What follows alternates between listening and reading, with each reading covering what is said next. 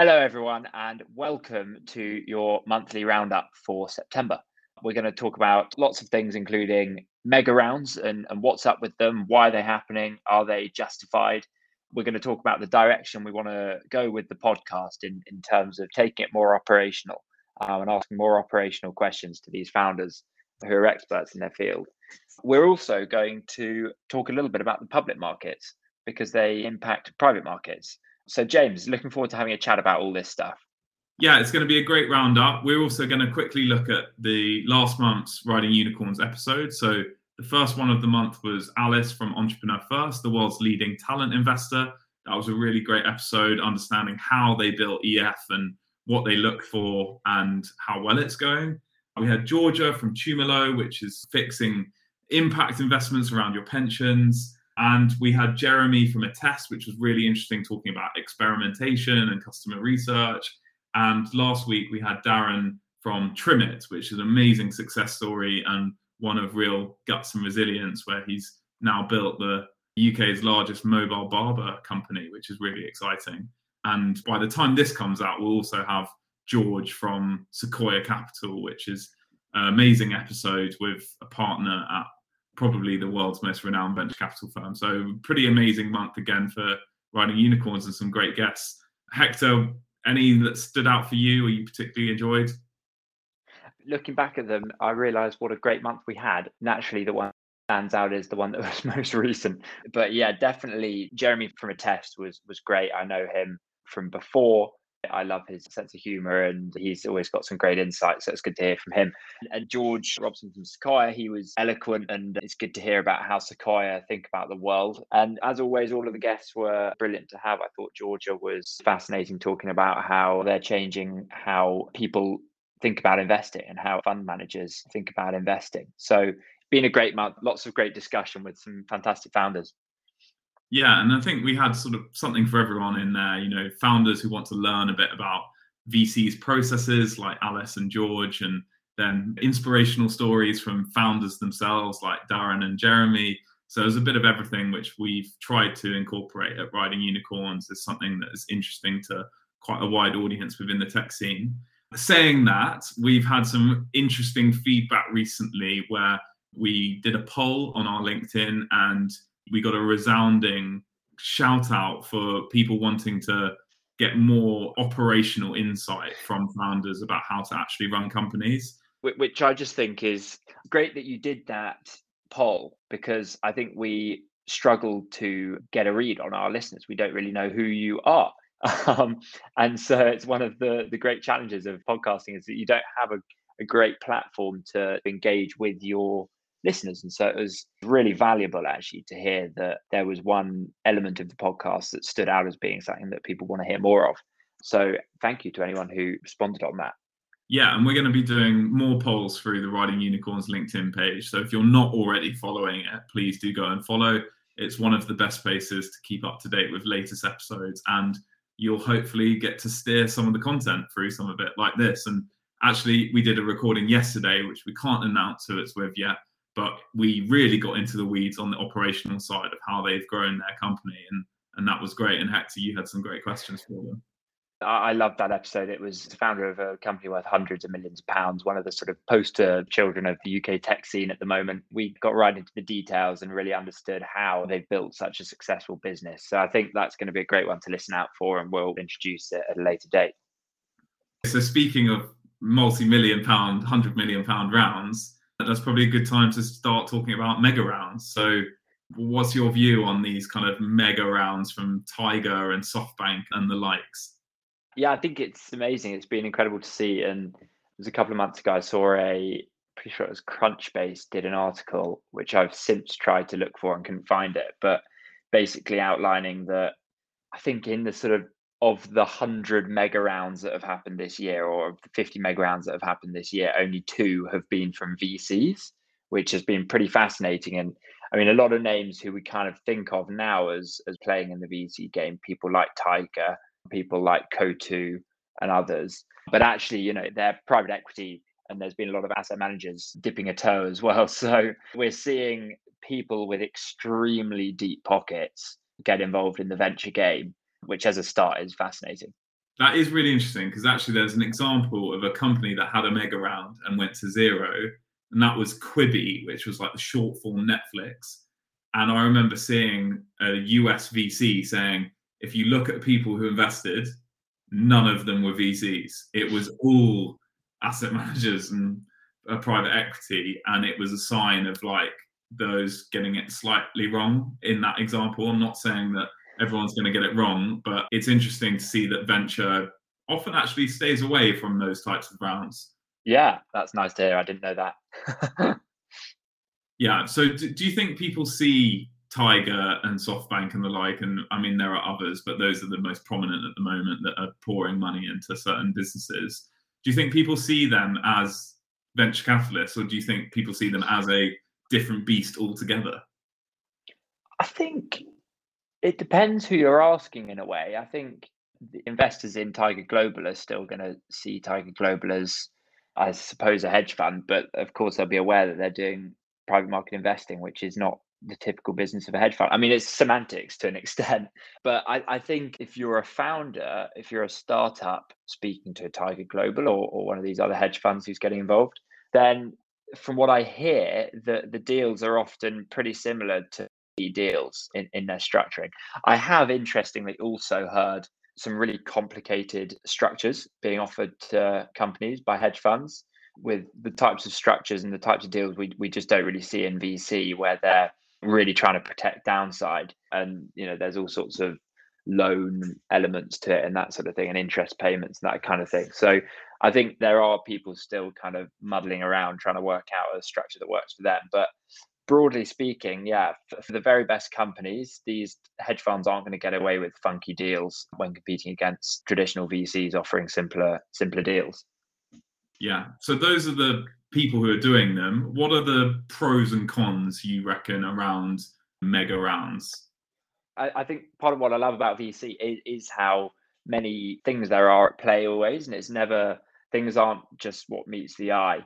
And so a mega round, while it might appear to be just a lot of money going into a company so that they can hire and grow, there are kind of secondary benefits, I think, to raising a mega round. And one of those more obvious benefits would just be the scare factor for other startups and other investors in competitors.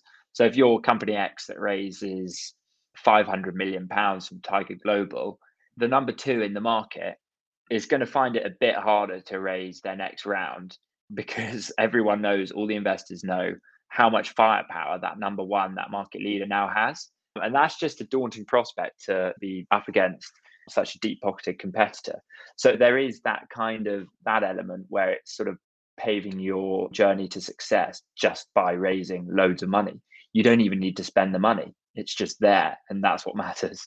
And it could also mean a kind of M&A sweep up of not necessarily number two, but maybe numbers 3, 4, and 5 or something like that. I mean, again, yeah, we're recording yesterday with a founder they've made 2 acquisitions this year, and part of that will definitely be from the backing they've had.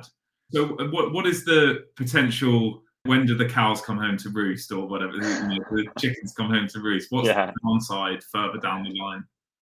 I think I say that saying and I never even know what it means, but I'll continue to say it because it's fun. But I think there's a question that needs to kind of be answered first, which is, are these mega rounds actually justified on some sort of fundamentals? And I think there is an element of certainly some of them being justified. People have learnt the playbook. We've talked about this before, how companies just get better and better throughout time and over the years. So companies are growing faster than they ever have before. Software is able to grow so fast. Distribution can be incredibly quick. So yeah, when you're looking at valuing a company, you're looking at the absolute numbers, how much revenue are they doing? You're also looking at what are the prospects, and you're also critically looking at the growth rate. So if you've got a company that's doing reasonable revenues but growing at astronomical pace, then there is a strong argument for buying into future growth, and some people are willing to pay an awful lot for that. So there are certainly cases where it is justified, but I don't know whether you have a different view. I'm sure lots of people do. Well, look, I think there's a couple of things here. I think it depends slightly on the sector and the market that you're in. So what we have seen in the US is like mega rounds leading to sector domination or monopolization or whatever you want to call it, which has resulted in very large public market caps as well, and an ability to then buy other companies and attract the best talent and win, basically. And we often do talk about winner takes all kind of opportunities. Saying that, there are many winners in certain markets, and in the UK, some of our strongest markets are things like B2B and fintech and things like that, and there's often multiple winners within those categories. And so by raising a mega round, you don't necessarily become the winner takes all, and you might never kind of justify a winner takes all market cap. So the US has shown it can work for sure. And look, you just have to look at something like DoorDash with the SoftBank investment in that. I think they flipped like a few billion in 18 months from investing to listing. And then there was some statistic where that one investment covered all of their WeWork and Uber and loads of other investments that haven't turned out necessarily as well. But there is that risk that it doesn't work. So WeWork cancelling their IPO and down rounding, and the founder getting absolutely slated in the media, and that is obviously a risk that you're putting a lot of money into stuff that still has a long way to go and to prove itself out. And as early stage investors, you can afford to maybe have a sort of 2 or 3 out of 10 hit rate, because when you hit one, it goes massive. But at late stage investing, it's much more like, you got to get it right. You're talking about big numbers and sophisticated business models, and if you're going to zero from there, you're doing something wrong. No, I completely agree. I think you're right in most cases, but there are still opportunities to win massive at that late stage. The next wave of $1 trillion companies is going to be born at some stage. And if you invest £1 billion in a bunch of these companies and one of them goes to $1 trillion, like, you're going to be laughing. So there is still opportunity to win in an absolutely gargantuan way. Some proof has been in the fact that IPOs have had their valuations sustained even on crazy multiples. So it's kind of like the suspicion around private companies getting a rude awakening when they list has somewhat kind of proven just, which I think has been really good to see. It has. And look, I think, there's definitely been success in the model. And actually, we were just starting to see it happen in the UK a bit more, with the likes of Darktrace, Wise, PensionBee, Deliveroo, etc., listing in the UK and staying here, and there being promise of many more to come. There started to be a bit of a sort of secondary market pre-IPO of doing rounds to kind of clean up cap tables and things like that. And that was quite good for early stage investors, but these companies were also making money, kind of preparing the business for an IPO or an exit. And now we kind of have got to a point where the public markets are stuttering a little bit. I mean, the UK is actually doing better than the US right now. We were just quickly commenting on US stock prices before we started this call. James just rattled off about 50 companies. I was trying to get him to stop, but and they're all down today. So so public market, it works when the public market is feeling very liquid and pumping things and letting companies run on ridiculous valuations that they can grow into and can own. But when public markets are a bit twitchy and other companies aren't doing that well, you might be the new kid on the block for a few weeks, but as soon as the earn-out period is over and the first cord gets pulled, it's a thread that will lead to some things unraveling, I fear, for certain companies. But it's interesting how that public market, private market thing is so closely connected. How do you think the public markets do affect private markets? Well, when I was starting Pringle Capital, COVID struck almost immediately, and the public markets had a V-shaped recovery. And at the bottom of the V, there was no one angel investing, I can tell you that. So when the public markets were down, wealthy people did not feel as smug and wealthy and were very concerned. And a lot of the response was, I'm here to support my existing portfolio before I do any new business, which I completely get. And that was a nice way of saying, I'm holding on to my money for a rainy day, basically.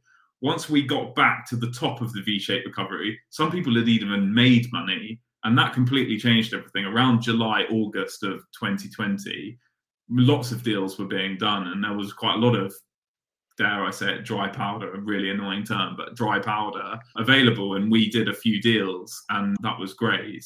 And then there were lockdowns, and there was all sorts of different periods. And that's just COVID related kind of public market impact. But it definitely seen public market impact affect the pre-seed rounds, literally, like angel investment interest in pre-seed is affected about what their Amazon stock looks like. It's amazing. Yeah. I think that's it. I think it's the angel stuff that affected, because the VC funds still have money to invest. If you've raised £100 million and a crash comes in public markets, you're almost certain still to have your £100 million unless investors default on their commitments. But that's really very rare, and it'd be even rarer for lots to default on their commitment. So likelihood is you're still going to have the vast majority of your fund ready to invest, which is one of the great things about VC, because they can weather economic sort of uncertainty and storms in the public markets. And so you really can have a long-term view on when investing, which is usually a really good thing to have. Definitely. I mean, if you had put a load of money into a venture capital firm in 2007, you probably would have been looking pretty rosy by 2017. So yeah, it's kind of interesting that VC firms can ride that out and do still have their capital available. I mean, it depends on drawdown structures, which is something a lot of people don't necessarily talk about or understand, is that so some VCs will have a single drawdown period, which means they raise all the money in one go, and others will have like a scheduled drawdown period where it might come in on a yearly basis or a quarterly basis, or even on a deal by deal basis on some occasions. Most big funds will have a drawdown schedule. So the reason for that is if you're an investor and you invest and you commit £1 million to a fund, that £1 million, if you committed it all in one go, would only be invested over 4 years. So it's just sat dead in a bank account. So what you actually do is you take a quarter every 4 years of your, so say your investing period is 4 years, you take a quarter every year. And that way people can continue to invest the most of their commitment in whatever else they want to invest in. So ultimately they get a better IRR on their money. Yeah, it's a really interesting discussion about the influence of public markets on private market investing.